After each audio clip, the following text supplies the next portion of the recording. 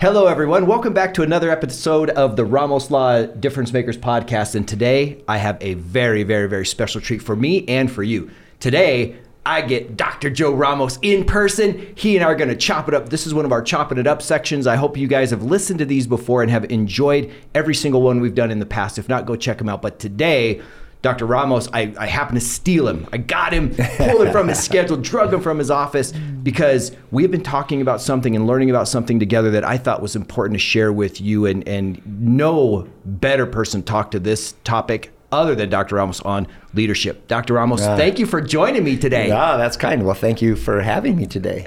This is your place. What do you mean having you? You tricked me.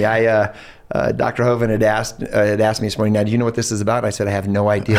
I just saw a podcast on my schedule. So yes, but I like these. He said to chop it up sections like we did before, or sessions, I should say.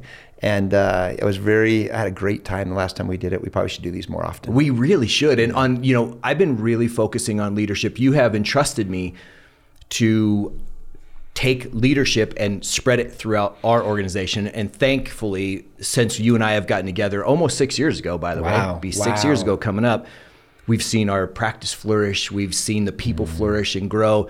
And so much of that, as you know, and that I've learned from you, comes from leadership. And I will tell you, I've been, at 55, been through a few companies, had a few companies myself, worked in lots of places.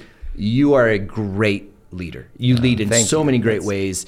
And that's why I thought if I could just get you for a few minutes to share your thoughts on leadership, we can chop it up back and forth. And I think that people watching and listening will really get something out of this. So by the way, if you're watching and if you're listening, please share this with someone. Leadership goes across all spectrums, all boundaries for everything. So as you hear something that rings true to your heart, share this with someone, and we'll enjoy doing this for you. So Dr. Ramos, define leadership for me and what it means. Yeah, and I'm going to define it for you, but I want to say one thing really quick. This is a very special session to me that you would actually start with leadership.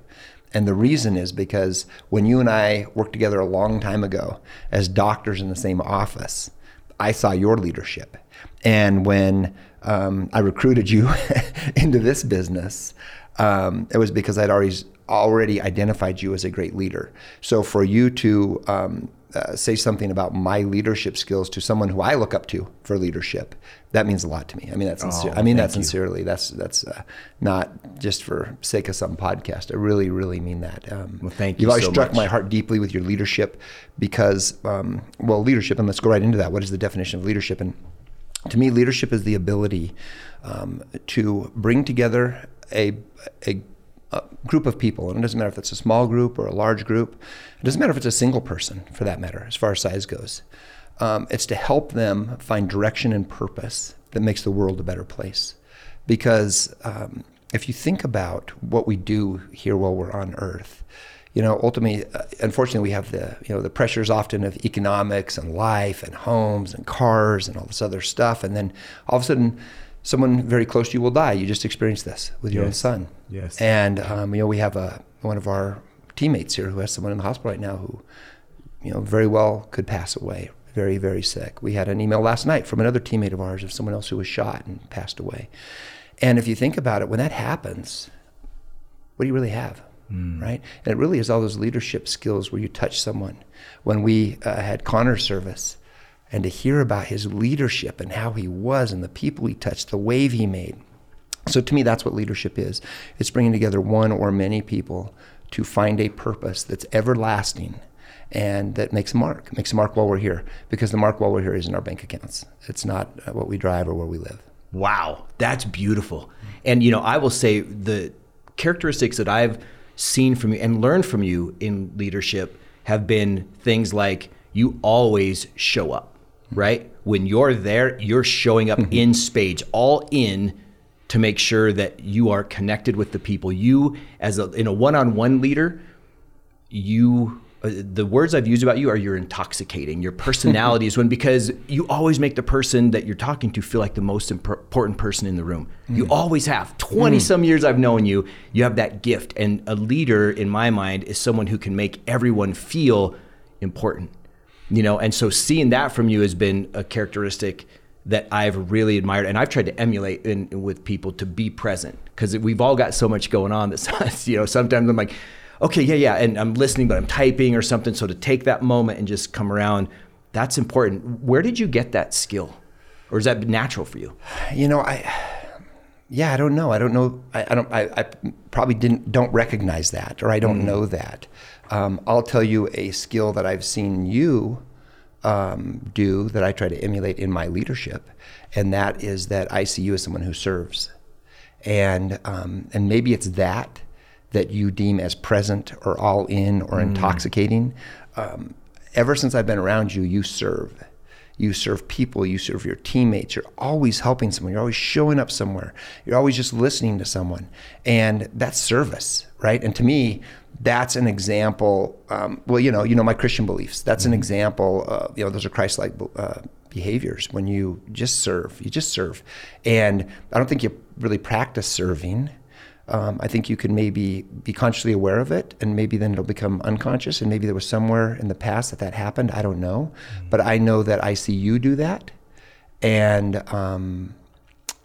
that's affected my behaviors in leadership, that service mentality. You know what makes great teammates is the ability for, I just listened to a podcast. I love John Maxwell, big leadership guy, and I just listened to one of his podcasts, and he talks about leading and motivating versus manipulating. And what you and I are going back and forth on, we feed off each other's strengths, and we always have, right? Whether it's in a presentation place for where you talk about something and I talk about something, or in a meeting or in a relationship, it works great. And I noticed that teams, especially when leaders of the teams try to be selfless, and I can be selfish like the next guy, but we try and focus on being selfless. It makes a big difference in those that they sense that. Like for example, I was talking to one of our team yesterday, and so we have, for those of you watching, listening, we have a medical team. We have several divisions within our firm, and one of those divisions, medical team, and we have 5 people on that team now. So it's grown from 1 to 5, and it serves this really special function. And one of the new people from the medical team came to the event that we were at together for our shout outs. So every Friday, or one Friday a month for the audience, we do a shout out session as part of our culture, where if someone has called in from the outside about a team member and something special that they've done, they get a shout out in front of everybody, 90 people, they get a shout out, and then they get a little gift from the firm. And so we have this new person here, and she's on the med team, and so you know her, but without using her name. She was sitting there and had only known you because she came over from a company that we actually work with. They're a provider company, but she came over for a different experience to be with us. She's brand new. She's sitting in the audience, and when she got done with that, she's like, it was Dr. Ramos actually talking with us, right? To be present, to have that thing where you're all in, like we talked about, the way that it affected a new person. And our new litigation attorney, Natalie, same thing. They can't believe what is created, and all that starts at the top, right? Culture is driven from leadership.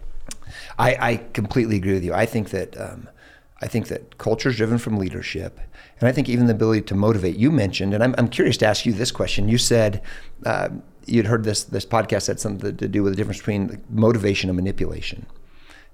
One of the things that you're incredible at is motivating people, and you know that. Anybody that's been around you knows, man, you can motivate people. And it doesn't matter if it's working out, it doesn't matter if it's in your medical practice to seek care, it doesn't matter if it's a teammate here in our teams. You're a tremendous motivator. So how do you do that, and what is the difference? I want to hear that answer. I don't want to miss that. What is the difference between motivation and manipulation? And start with maybe, I guess, how do you motivate people, and in motivating them, how do you not manipulate them? I'm curious how you do that. You know, and I thank you for asking that. And I hadn't really separated those till I heard it, right? And then I'm ooh. And I would say I have done my share of manipulating unintentionally, right? Where I have wanted really someone to take my view, and I've said, okay, I'm going to say what I need to say to get them to do what I need them to do. And it's not intentionally, it's more subconsciously, like for the greater good. But this really brought it home to say motivation is to get someone to do something for our benefit and their benefit. Manipulation is to get them to do something for my benefit. And so that's where that was, really, really subtly very cool for me.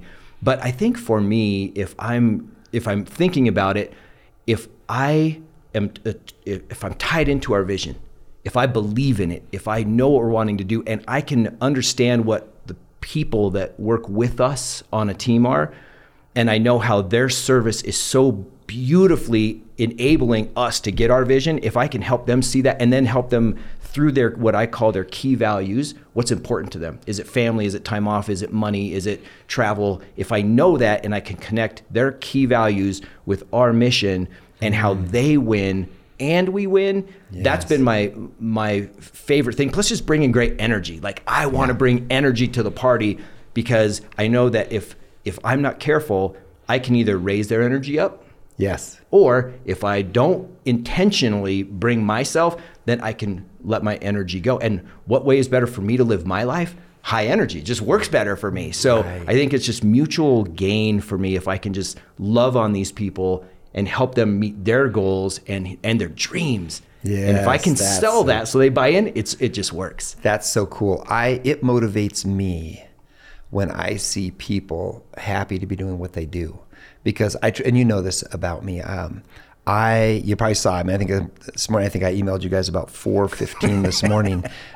Something will get on my mind, and I get energy, and I get excited, and I guess you can equilibrate that to motivated, and I love being around people who are similar, and they do believe in that saying, the rising tide raises all ships, right? And the wonderful thing about working with you and a couple of our other leaders here, and our entire team for that matter, is we have that. We have that energy where there's hey, we're helping a lot of people and we're doing a lot of great things for them to make their lives better. But we're also making each other's lives better and richer while being here. And going back to kind of how we started this, we're leaving a mark that really matters. We're actually doing something that matters.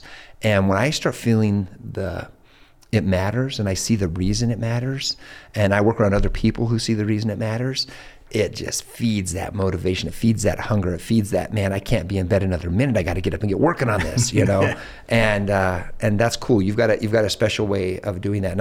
And I notice in the process of serving and me recognizing that characteristic in you, in service, we have purpose, right? And if you have purpose, then motivation comes a lot easier. And I think it's why here in our business, we don't lead with there's this way of leading that's kind of a stick. Do this and you get that, or do this or this happens. Yes. And we don't do that. We lead with this, here's why. Here is your why. And then it just happens. Right. And that's so much more effective. It's so much more effective than if you don't do this, then, or if you do that, then. I just find that form of leadership to not always be the best. I agree. Yeah. What characteristics have you instilled in the leadership team and that has trickled down all the attorneys? We're a very special law firm in that we are one that at the leadership level is a mixture. Right? Yes. It's not all attorneys, which most law firms are. Right. My background is in treating patients and in leadership skills, and Daniel's background is in finance, and he's our CEO, and Randy's background is running multiple businesses in real estate and an attorney. Like, we got all these things going with the leadership team. How do you disseminate what you want and your vision for this beautiful practice that we have down through all of the levels, whether it's, at the managerial level, at the paralegal level? How do you get that so that they get it? Like, what makes us different, makes us better? Yeah. Wow. That's a huge question. And my mind goes all kinds of directions on that. And I'll tell you that probably the ultimate answer is that there's not many directions to go. And that's that I keep it simple. So you guys know the things that are my hot button topics. Take poor care of a person. Don't show love, value, and ethics first and foremost before anything. And you got a tiger on your hands, right? I don't have much for understanding in that area. I'm not very patient in that area. If I see a team member do that, the reason I feel that way is because you guys are my family. This is my family. I spend a lot of time here. I have my name on the buildings, my name on the advertisements. It's my face, and I love people. I really love people, and I really enjoy the richness of just it's probably why we all have different backgrounds. If I enjoy the richness of all you guys are so rich as people. And all these people that we take care of, they have the same richness in a different way. They have some characteristics or some quality, something special about them that's a wow factor. And when we start by not celebrating people, we really start on the wrong foot because there's no other foot.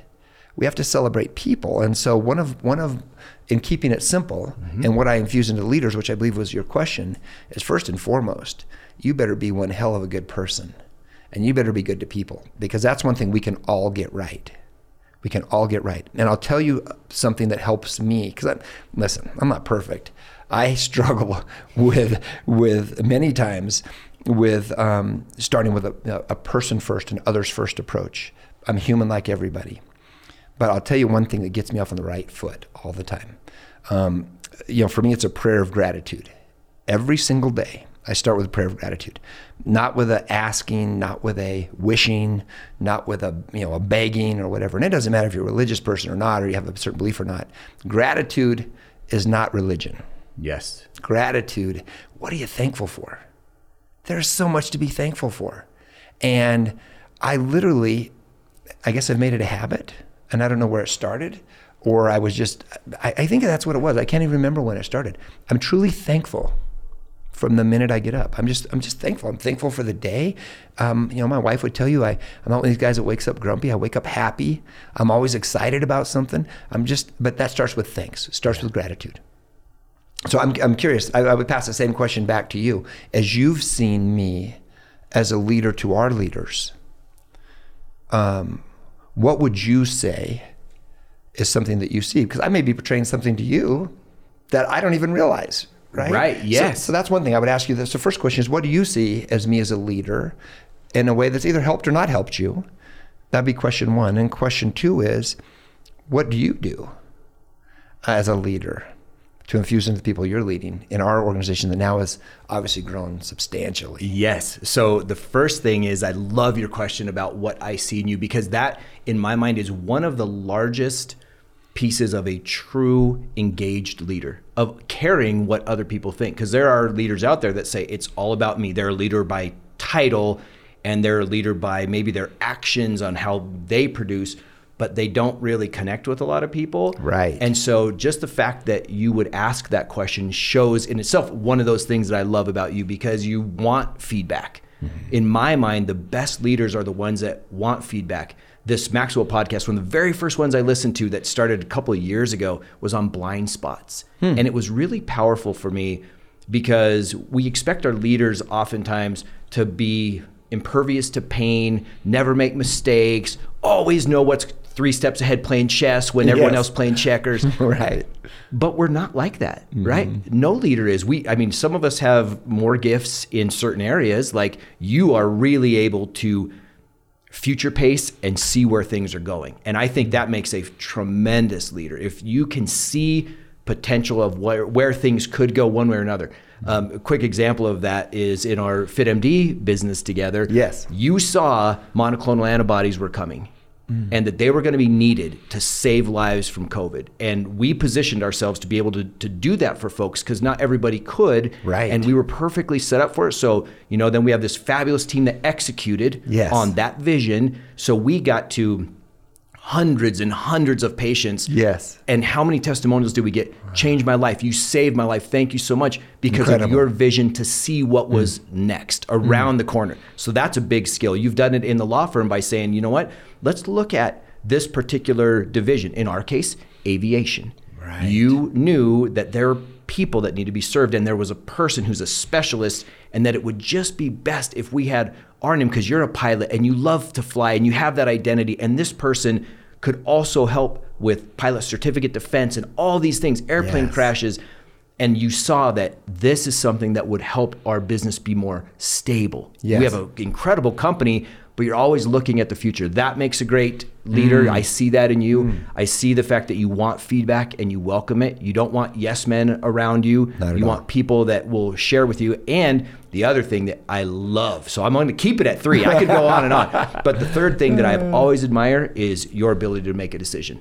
It might not always be the right one, right? If you're good, as many decisions as leaders in top shelf companies make, you can't bat 1,000. Nobody Right. can. Right. And so No that would way. be foolish to put that expectation on the leader or on yourself. But the fact that we see you not afraid to make decisions, not afraid to invest in us, not afraid to invest in the company, and to live with the consequences, to me, when you combine those three together, those are the three things that I see in you that are amazing. Well, thank you. That's a real compliment, and it's interesting to learn that on a podcast, right? Because this is not the type of things we sit and talk about, Right. Right? Yeah, Like, we hey, haven't why do talked you? about What's the thing about my leaders? We don't do that. So I find that very. I don't know what the word is. It's humbling. It's kind. I'm appreciative of those words you've said. There was something that you said at the end there that I wanted to touch on. Because I think it's really important for leaders. You said you don't want yes men around you, and you want to hear when you maybe did wrong or could have done better. I think that's such an important point. And the reason is I think that one of the downfalls to organizations, and again, I'm not saying this is something I have perfect, but it's something I really try to work on, is ego. It's a downfall to people. It's a downfall to businesses, and it's a downfall to an organization. Because when people do well, they want to be recognized, and they want a pat on the back. There's nothing wrong with that. The problem is that when your leaders always want to be recognized or always want to be patted on the back, they become the focus of the organization rather than the organization. They're supposed to be there for it. Yes. They're supposed to be there supporting it. And if anything, they should be lifting others up. Giving that credit. Yes, get that. Let them get the pat on the back. Don't have to say what you did to get them there. And the minute that you do, you can never take it back. And you can never get it back. And everything that's happened loses its traction, loses its momentum. I think it's ego. I think that's the word for it. That's a little bit of a hard word, or harsh, because we all look at, he's got a big ego. You hear these kind of things. But I really think that that's one of the things that in hearing and in listening, you really have to put the ego in check. Because when you hear and listen, the biggest mistake that leaders make excuses. Ooh. They hear and they listen. You come to me with something and you tell me, hey, I think this could be different. If I give you a ball of excuses, I've just lost credibility. I'm just not being a good leader. I should be able to hear, I should be able to reflect, and it shouldn't take an excuse. That's brilliant. Period.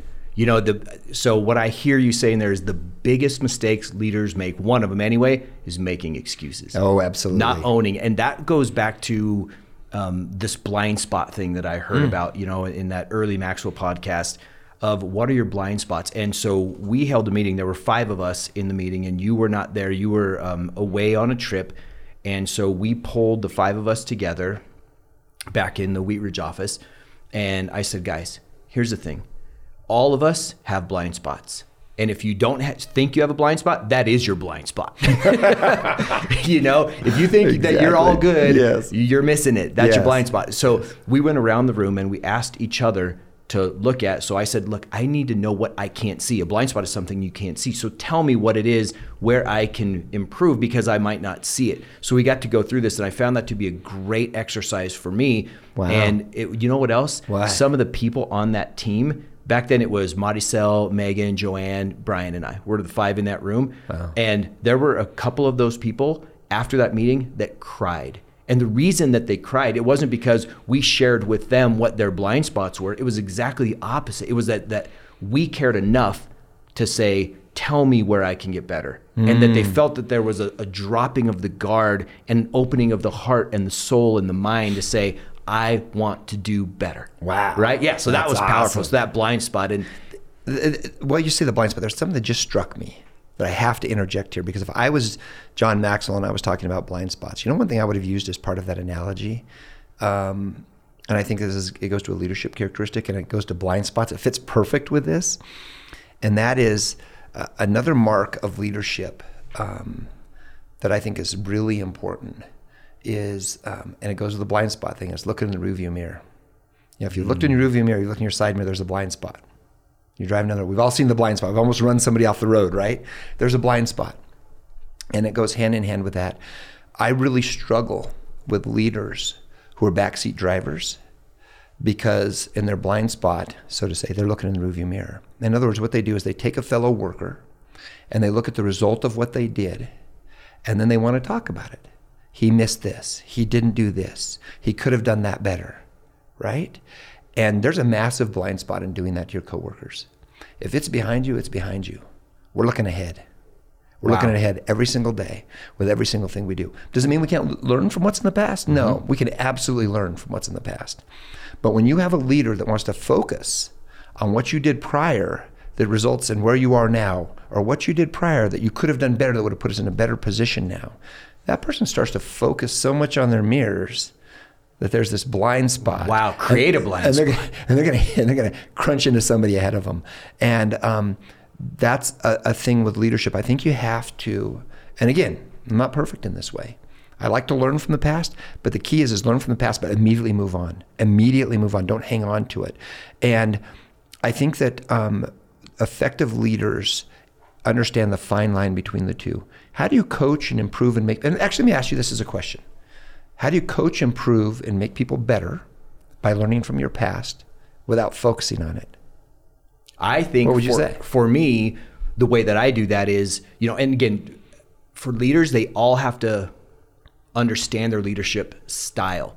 I have the opportunity, you've entrusted me and you put the expectation on me to develop leaders in this company. Yes. And so I have chosen 4 people at different levels of the organization that I am spending time with one-on-one every other week. And I gave them a specific list of questions. And one of those questions that I asked them in person, and I don't have them fill out before they meet with me, is what style of leader are you? Because a lot of people don't know. And I want to vet that out and help them understand it. Yes. And then what style of leader do you want to be? Maybe they see someone that they're like, man, who would you consider a great leader? That person. Okay. Now we find the true question. What's the gap? What's the gap between where you are or who you see yourself now as who you want to be? Because if you're a leader and you're going to make a true impact, let's find those weaknesses, or not even the weaknesses, just what's in the gap between here and there, and let's focus on that. Right. And in that, now to answer your question, so if I take that as the foundation, if someone messes up, I want to know what they learned from it. And I don't want people to fear messing up or failing, and I use air quotes there because failure is only failure if we either A, don't get up, or B, don't learn from it. Right? Yeah, that's right. Otherwise, absolutely, it's a school lesson. And all I ask them is, look, before you make a decision, at first, I want you to come to me if it's a big decision so you get to know how I think, which is exactly what you did for me. Yes. You said, I want to spend time with you, and I want to share with you how I think. Once you know how I think, then go do. Less talk, more do. Yes. And then we'll evaluate. And so I've taken that now in my style, and I've said to folks, look, if your decision, the worst case is the business could fold, then don't make it, right? That's too big a cost for where you're at. Only Dr. Ramos gets to make those decisions. If we're not going to get killed by it, then we can learn from it. And if we weigh it out and you see that it's best based on our strategy and our metrics, which we can go into, then make the decision and go for it. And so if it fails, quote unquote again, I'm going to say, so what happened? And why do you think it happened? Okay, so what's the process that we move forward from here? And then to know that they have my support, that's everything. I'll tell you one of the biggest, I was talking to Ian, and Ian is the director of culture, for those of you that don't know, helps in marketing, all around, an incredible human being. Great person. And his number one job, which I credit you so much for, this is one of those visionary things that you had, because no other law firm that I know has a culture officer designed to help the place be where people want to work, right? Yeah. So Ian and I were talking yesterday, and we had 2 employees in the last, well, I'll just say 6 months, just to keep it general. In last 6 months, where one was new and one was not. And they had to work closely together. And they literally couldn't understand each other's style. And so this was let's just call it, to bring this back, let's call it a failure. Okay. In that one of them was going to quit, or I was going to fire both of them. Because it was just, every day there was just conflict and there was drama. And so I told Ian, I said, look, first, this is what we're going to do. We're going to pull them individually, because each one of them had come to me and said, I'm having a hard time with such and such. I'm having a hard time with such and such. Okay. So I said, now we're going to pull them individually, and then we're going to watch and see what happens for 1 week. And if it doesn't improve, we're going to call them together. Yeah. And so it didn't improve, this and that. So then I said, Ian, you and I are going to do this together. So we went into a conference room. We have formal conference rooms and informal conference rooms. Yep. So knowing your environment, we didn't want it to be formal. We put it in informal, fireplaces going, chairs knee to knee, set them across from each other intentionally so they have to look at each other. And then we start going through the process. And I will tell you, and this is the beautiful thing, you didn't have to do all this. Wow. None of this was, you're running our company, but those people run our company every single day. So it was vital for me. And so we put them in there, and it took us an hour and a half. They stayed late after work. They invested, and now those two are a pair. They're a partnership. And I will tell you, it is one of the things I'm most proud of in the last 6 years. Wow. If I could put something on my resume, you'd put that would be that. That's so cool. So those finding common ground with people, to me, that's a big leadership thing, and helping them. You just said several things regarding leadership there through the course of what you just said that I just want to stop and just make them little short bullet points because they're so critical. The first one you said very early on was, you take the time to stop and lead, and you I think you said you're leading 4 people right now in different sessions, all the time to try to make them better. You picked out 4 people. You're investing in them. You invest in our whole company. But you've taken these 4 people that you want special leadership skills in, and you're investing in them that teach and to help and to mentor them along. And man, that's service. That is service. That's awesome. The second thing that I like is you said, there's this problem, using the most recent thing we just talked about in the firm, and you didn't, you made a decision, but you didn't jump to a hasty decision. You stopped and you reflected and you heard and you listened. What is the difference? And you identified 2 people from 2 different areas and 2 different styles, right? Neither one of them a bad person. Mm-hmm. And then what'd you do? You invested again, gave of yourself again. To lift somebody else up, right? That's really the underlying purpose here. You're lifting them up. And then to take people and to realize the importance of face-to-face person. First, allowing them the opportunity to individually solve their problem. Second of all, infusing into each of them individually. And then having the leadership qualities to bring them together face to face, even how you went down to sitting them in the office, even into the conference room, even the conference room you chose. And for those of you listening, we have these conference rooms. The formal part is that, tables and chairs and microphones and stuff, and we have multiple of those. And then we have informal conference rooms that are fireplaces, and there's no table in the middle. There's a coffee table. Everybody's feet are kind of in the same area. That the chairs face each other. There's a lot of light that comes into those rooms, and even all the way down to picking the environment that you put them in. And you didn't give up on them. You put people first, right? You were not going to give up on them until you took every possible step you could to find the richness in that person. And man, you just summed up what it's all about for me. You summed up what gets me out of bed, what keeps me going. I love when people lift up people. And again, not to toot the Ramos Law horn here, but that's why I love the practice of law. It's why I went into it. I saw a deficit there. I saw this image of ambulance chasing. I saw this image of people being clients, not people, being cases, not people. And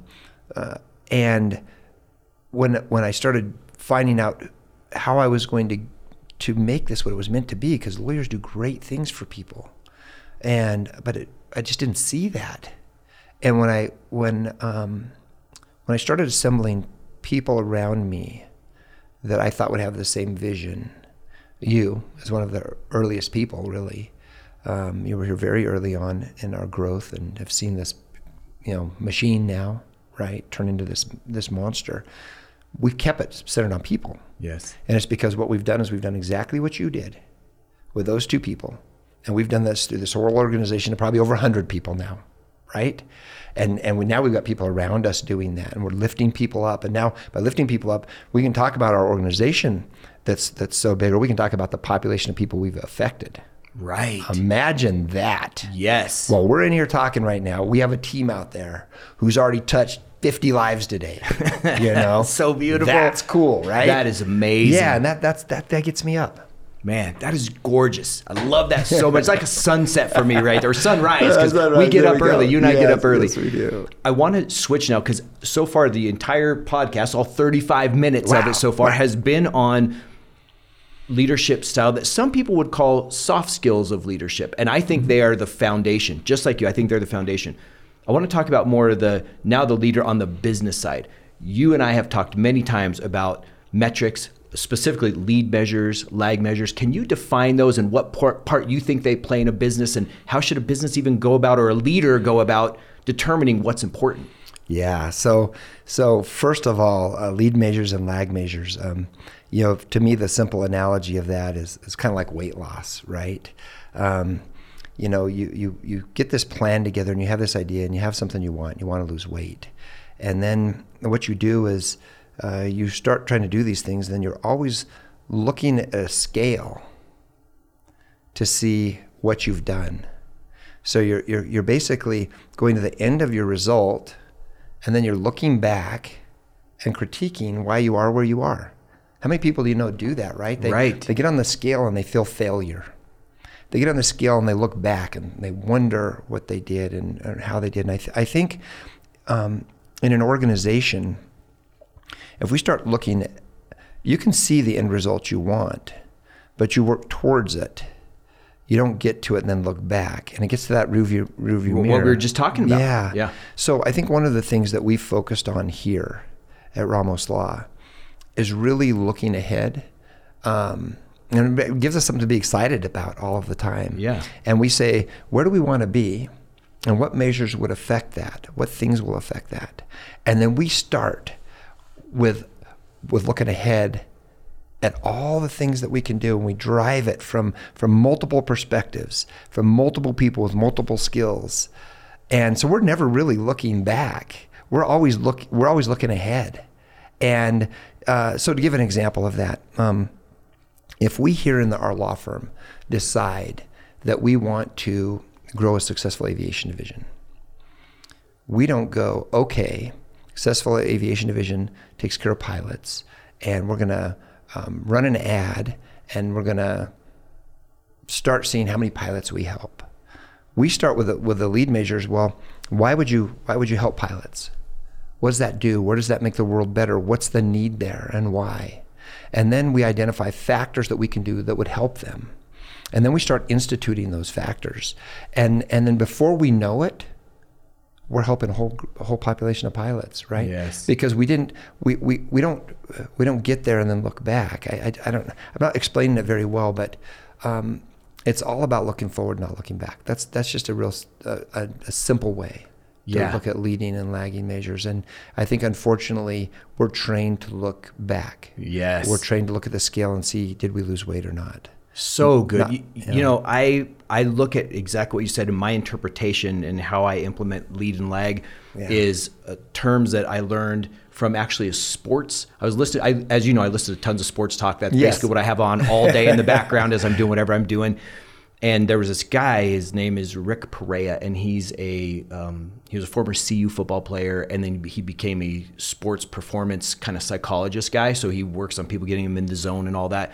And I heard this term from him because I had used lead and lag measures, for a long time. Mm-hmm. And he used a term that really resonated. That's the same thing called process goals and outcome goals. So outcome goals is how much weight are we going to lose? We're going to lose 50 pounds. The process goals, what things do I have to do to get there? And guess what? Well I control every process goal. Yes. I don't control the outcome goal of losing 50 pounds.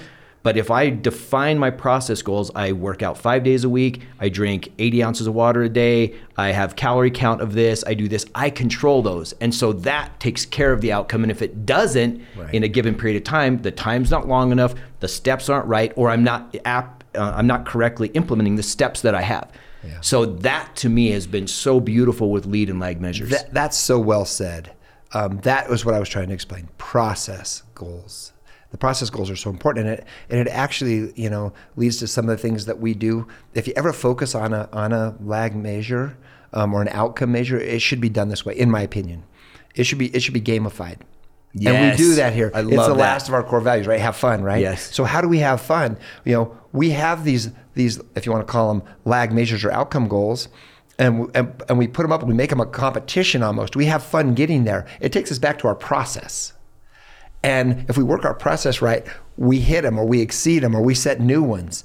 But when you gamify things, when you use as performance indicators, when you find markers in your business that are important towards success, whatever they may be, if you make a game of that, if you have fun with that, this all becomes such a tremendous challenge. And the whole time, really what you're doing is you're working on the process. Yes, and people love games, right? They love, some people love to compete, some people love to play. And knowing your players, I think as a leader, that's a big thing, don't you? Is knowing, like, you know me, and you know what motivates me and how to talk with me when I'm winning. And if I get mucked up, you know how to talk with me that's different than you would talk to maybe Daniel or Megan or fill in the blank, right? And so some people, like, do you remember, you played tons of sports, you were super good at sports, I played sports, and there was a captain. My senior year, I was captain and this other kid was captain. We had 3 captains. And one of us, like, I was the guy, super just chill until we got between the lines. And then a new person came out, and that was the athlete in the moment. And and what those guys could tell me, they could get after me. My coaches could get after me. Come on, Hovind, what are you doing? Blah, blah, blah. Yeah. This other kid, if they did the same to him, he would melt down. He couldn't take that kind of coaching. So he had to be taught or handled a different way to get him to give his best. Otherwise, he would feel defeated and he would feel like he was worthless in a football sense. Right. And he wouldn't perform. Have you noticed that too in dealing with it? Because you do it with me. I see the way that you handle me versus other team members. You have a consistent way of loving, but when fierce conversations need to be had, you talk with different people different. Is that fair to say? Yeah, so absolutely. You absolutely have to know your audience, right? We've all been present in a social situation when somebody makes an inappropriate joke and it almost like, oh, how can they say that, right? Right. Or, and it's the same thing in a one-on-one. You have to know your audience. And knowing your audience, knowing your leaders, knowing who they're leading, depending on who you're talking with, it doesn't mean you change what your goals are or that you change what you think. Then you're a weak leader. Yeah. You have to have opinions and direction. You have to know what that is. But that can be presented in many ways with somebody. If I have a goal to run a mile and I'm going to teach a bunch of kids to run a mile, not all of them are going to respond to, hey, get your ass in gear, get running, right? Some of them might respond to, man, you're doing great. Mm-hmm. You're crushing it. I had no idea you could run this well. And then they start to run better.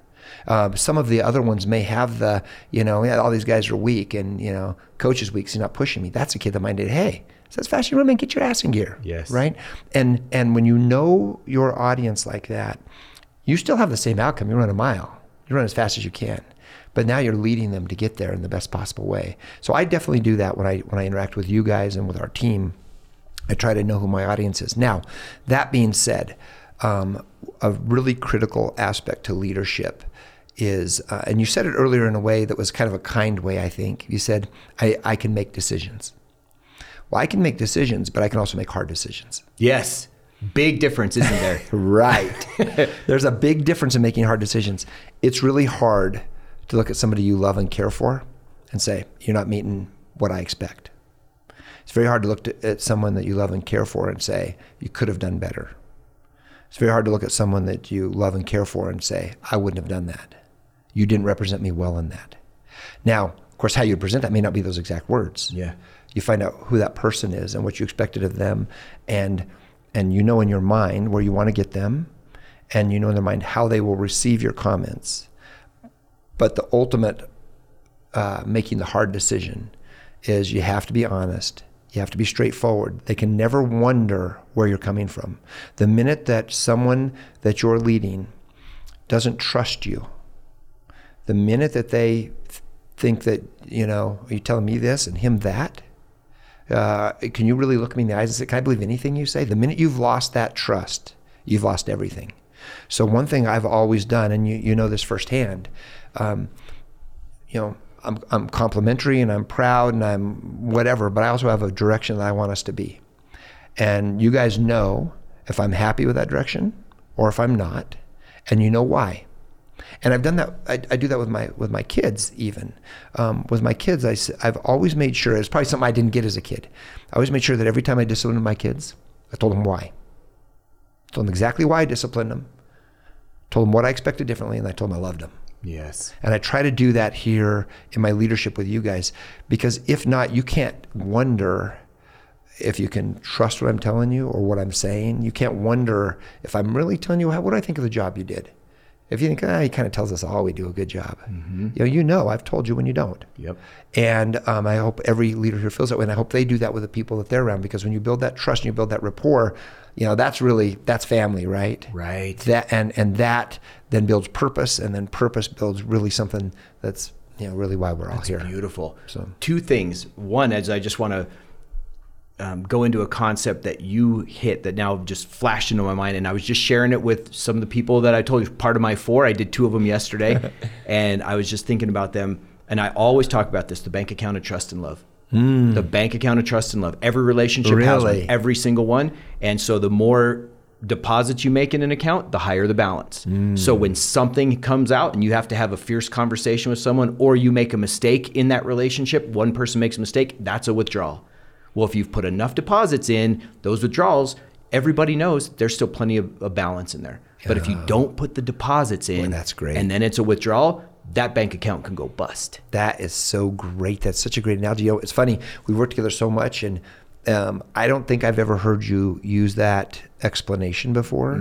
But see, that's how you're leading, the people that you're leading, right? And I love that. That it really is a bank account of deposits and withdrawals. And if you over withdraw, obviously you lose that trust. Yes. Now this, and I know, man, I could go for hours, and I know too, you're busy. Me too. I want to talk about this. Is super important. You alluded to it on making the tough decisions. And I remember one of the things that you told me after my first year, man, you're doing a great job. I need you to make tough decisions now. Right. You're great at people loving on you. You're great at making people feel loved. Yep. And now I need you to start making tougher and tougher decisions. Yes. And how do you, for the leaders out there and for myself, I want to continue to get better at this. How do you consider a tough decision? What do you have a process that you go through to go, okay, if the decision is going to be tough, I need to look at these things? Or do you go use your gut, or how far do you analyze it before you make it? What would be considered a tough decision? So, it might be disappointing to hear, but I don't have a detailed process. It's simple. And I like to keep things simple, because to me, it's just how life needs to be. It just needs to be simple. And whenever there's something that happens that obviously ends up being a problem, so now there's a tough decision to be made, right? What are we going to do about this problem? What I normally do is the first simple step is, what's our core values? Where do we come from? What do we stand for? However you want to word that. What do you stand for? What is the big meaning to why you do what you do? And how did this vary from that? That's usually why there's a problem, right off the bat. And then the second thing is, how was it handled that was off base from your core? So a very simple step. What do I believe? What do I believe and why? How is this different from what I believe and why? And then the third step, and I think this is really, really, really critical, you have to listen. And the hardest thing for people to do in a conversation is not be thinking about what they're going to say as the other person's talking. Yes. It's the hardest thing. Person's talking to you, you're already thinking of an answer. You're already thinking of a direction. You're already thinking about something else. And you just need to sit and listen. Man, I struggle with that. And I work on it, and I work on it with you guys all the time when these situations come up. X happened. It's not in line with my core values or what I believe or think. What was it, and why is it off of those values? And now I listen. Okay, what was your reason for making that decision?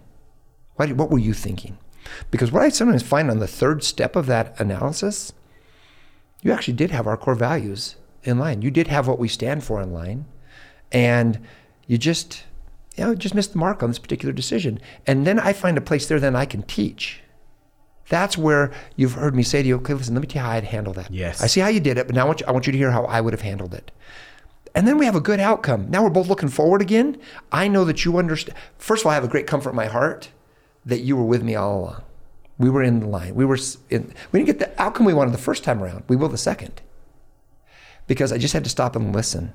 And then I listened, oh, I see. Now I understand why he would do that. Okay, that wasn't bad thinking, but don't do it again. Right. And here's what and so that third step, that really digest what the other person was thinking and why. And what you'll find is many times people are closest to you that you're equally yoked with, You won't be much off. It won't be this big disparity you thought it was. You're not dealing with the Grand Canyon anymore. Mm-hmm. You're dealing with a little ditch you can step over. And it just takes all that heat and all that fire out of things that maybe haven't went how you want them to go. And here's the other thing about it. In doing this process, you're also going to find people you completely don't align with. And I think that a really important thing there is to, when you don't align with someone, and this gets down to make a decision, you have to solve that early on. And what that means is probably a better home for them, or a better home for you, a better role for them, or a better role for you. You don't force, the old saying, right? The square nail into round holes, right? And we don't do that here. We just don't do that here. If we have a great disparity from how somebody thinks, what their values are, and why they made a decision, and if we get to that, let me ask and listen question, and we still don't get it, we've got some hard decisions to make. Because one thing we don't do is we don't sway from our values, period. Zero. We just don't sway from them. Because the minute that we do, we've lost everything. Let me give you one analogy of that that's totally off topic, but I heard it and it made a lot of sense to me. Why don't we have corruption in our police here like they do in Mexico, where they pull you over and they say, hey, give me $100. You were speeding. Hey, you ran that stop sign back there. Empty your pockets. They have that in Mexico. Everybody knows it. It's happened to me. Yeah, it happened to me. And so why don't we have that here? And how did it start down there? Well, here's the answer. Every time that there's a deviation in this area, and we're not getting into a whole police topic here and stuff, right, but in this area of why is there corruption amongst police like that, like pull me over and give me $100. Every time that there's been anything like that, where police have gotten caught up in rings, like drug rings, or there is a zero tolerance policy. It's like if you get 20 years in prison, you're lucky it wasn't life. There's zero tolerance. The penalty is so harsh.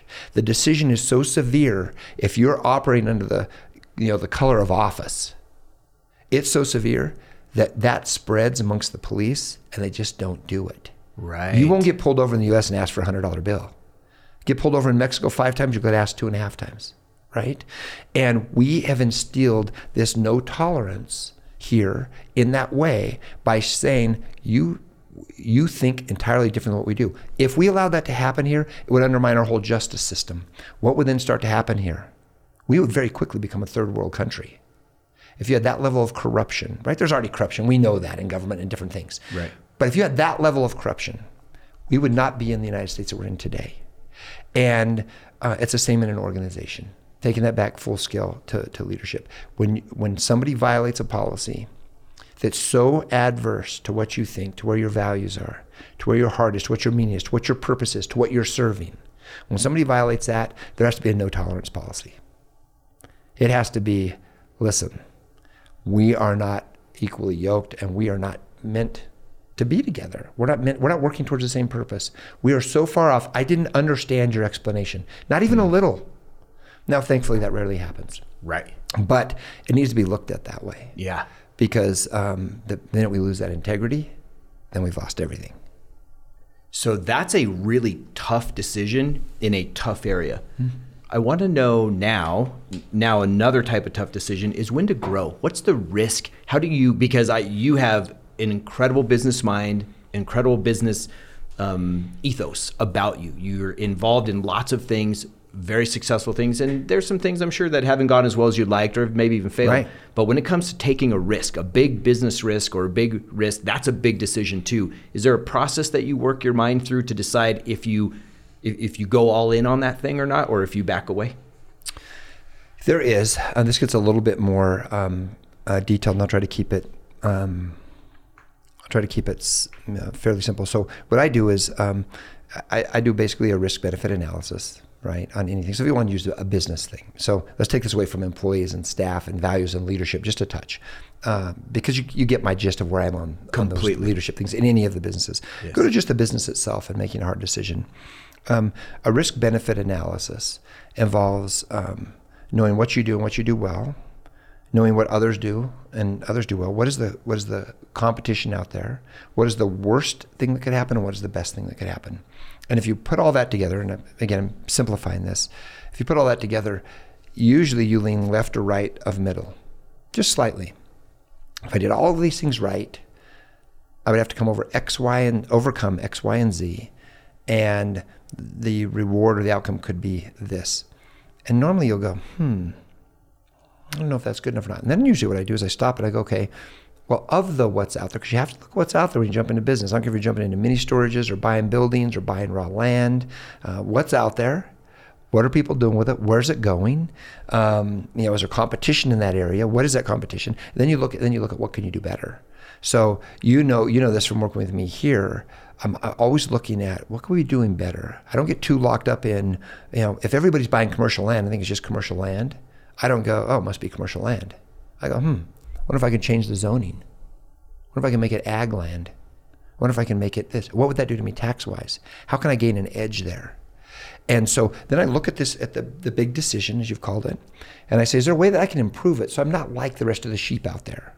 Can I take this particular item and make it better? Is there something that others haven't looked at because they're caught into just status quo? And normally I'll either see a great opportunity or I'll say, gosh, there's not much I can change. And then the last thing is well, how would I compete there? How would I make that successful? What have other people done to make it successful that I could improve on? Because now you're working on improving something, not innovating something. And by the time I get done with that, I normally have a really good feeling on a business investment, for example, if it's good or bad. I have a really good feeling on the likelihood of success or the likelihood of failure. And then inevitably when you get in and you do fail, you go, man, I didn't think about that when I was doing that. But I write all this down. Today I'm generalizing, but I write all this down. I usually take a piece of paper and I'll kind of write down all of my points, positive and negative. You have to be very honest with yourself, naked honest with yourself. The minute you don't do that, you don't lie to yourself to fail, right? So, don't lie to yourself to fail. That's a great quote. Yes, Mark that down. So I write it all down, and then normally my needle starts to. It's not just slightly left or right of center. It's usually going all the way right, like this is green light go, or all the way left, like hey, I better reconsider this. And that's kind of the process I use. And then what I've done is I look at other times I've failed. Doing that, and you always learn from those lessons. There's always something that applies from a prior lesson, no matter what it was. I mean, you can stretch it from real estate to the law firm office. There's something that will apply that you go, I remember when I didn't consider that. I remember when I didn't do that. I remember, and it will apply to what to the thing you're focusing on. And so, there's a lot of wisdom in learning from past mistakes. And I've made plenty of those. I'll tell you, I've made a lot of those. And I would say then the very last part to all of that. And real quick, I want to say one thing that got me kind of doing this write down thing. So how I used to write papers in college. Papers are a daunting task. Yes. Right. And I can tell you this will change your ability to write a paper. If you because getting started is hard, and then writing's hard, and then organizing's hard, and then whatever. But I would just start writing down words. The topic could be, gun control in America. And I just start writing down words all over paper. And it would get really fun because I'd write them sideways and left and right and middle, and I'd write them everywhere. And then what I would do is I would take another piece of paper and I'd start grouping these words. Any word that comes to mind goes on the paper. Doesn't matter what you think. It's 9mm. Okay, write it down. Fair, write it down. Death, write it down. You just write down words. Then what you do is you group all those words into kind of like words, like areas. And normally those words will start to form you a paragraph. They'll start to form you a page. They'll start to form you a topic. And I would write my papers this way and I would crush it. And that's kind of what you do in business decisions. You kind of do all that process I just talked about. And you got to put it down and you put it on paper. And then the paragraphs start to lay out. The ideas start to lay out and the direction starts to lay out.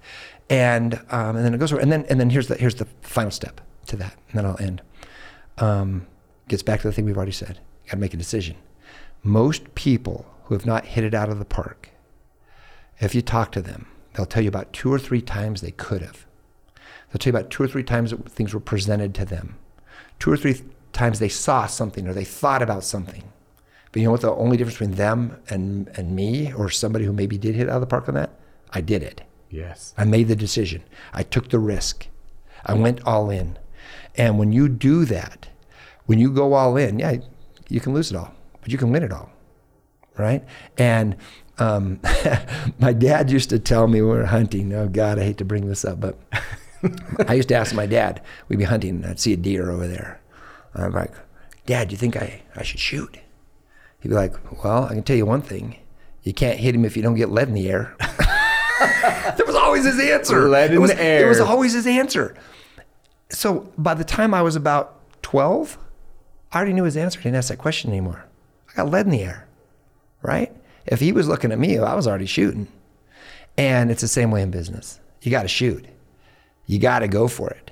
And if you're hearing this, and if you had your opportunities and they've been before you, and you've never got lead in the air, you never went for it, well, what do you expect the outcome to be? Are you surprised? Are you surprised that you haven't hit it out of the park? Man, that's so good. I have one more question for you. Yeah. I've thought so many, and Okay. we've just been doing this off the hip. Like this could Totally go from for the a hip. long Oh, yeah, time. good, yeah. So I wrote this down. This is it. This is the last This is question. it. Okay. This is it. I mean, we go as long as you want, but I know you're busy.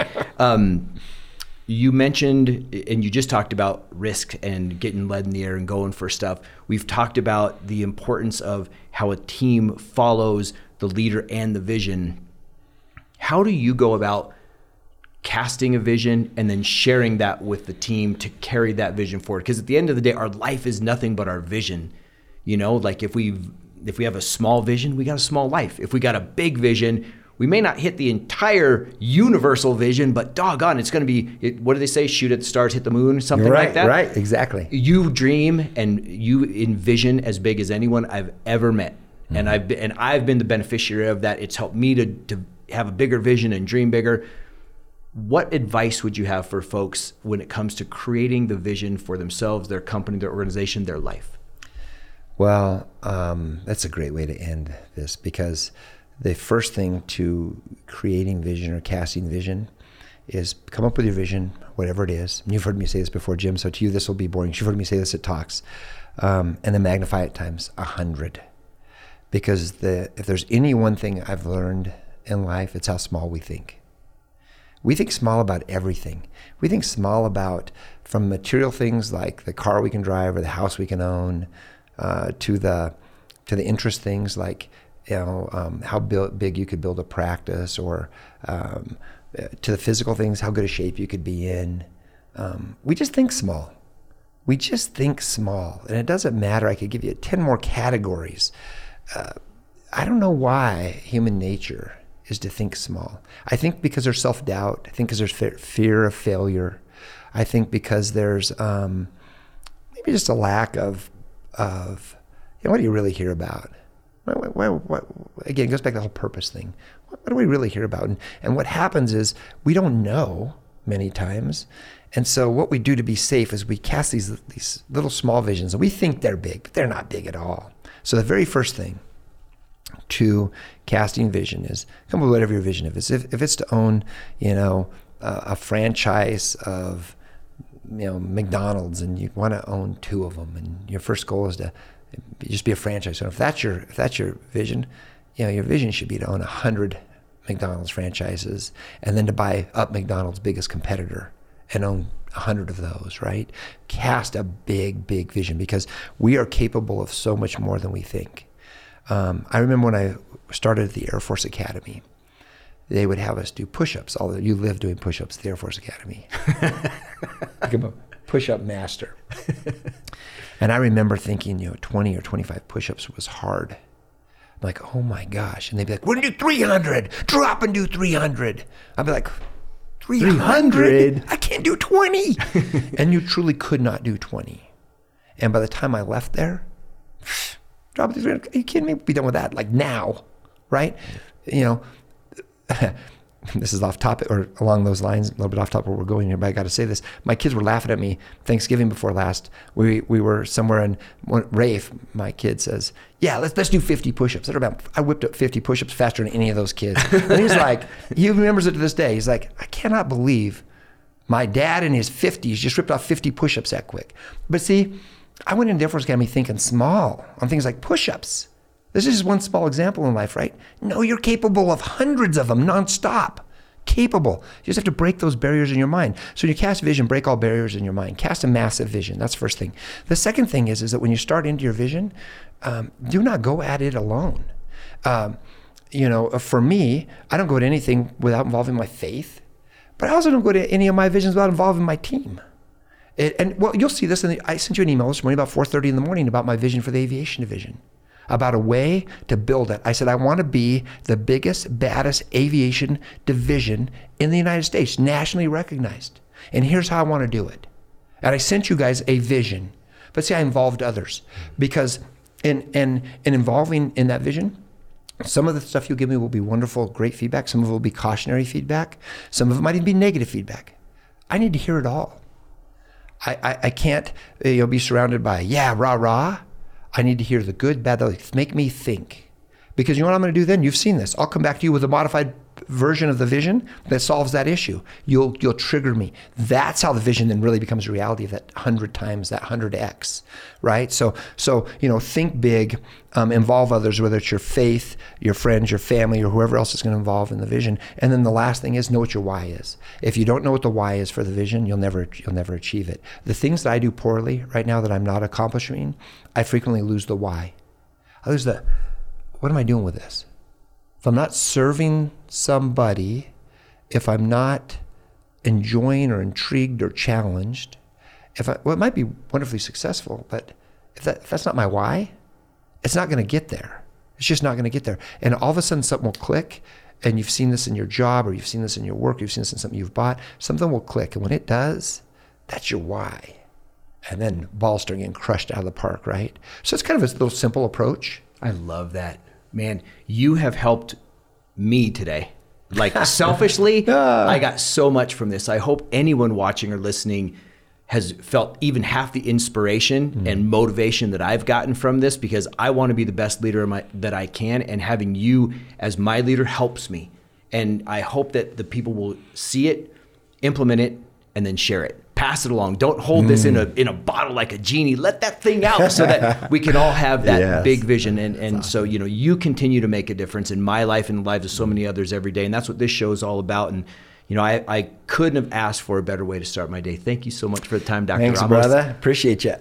Appreciate you too. All right, everyone. Listen, there you go. Now take this, implement it, execute, and like always, go make a difference.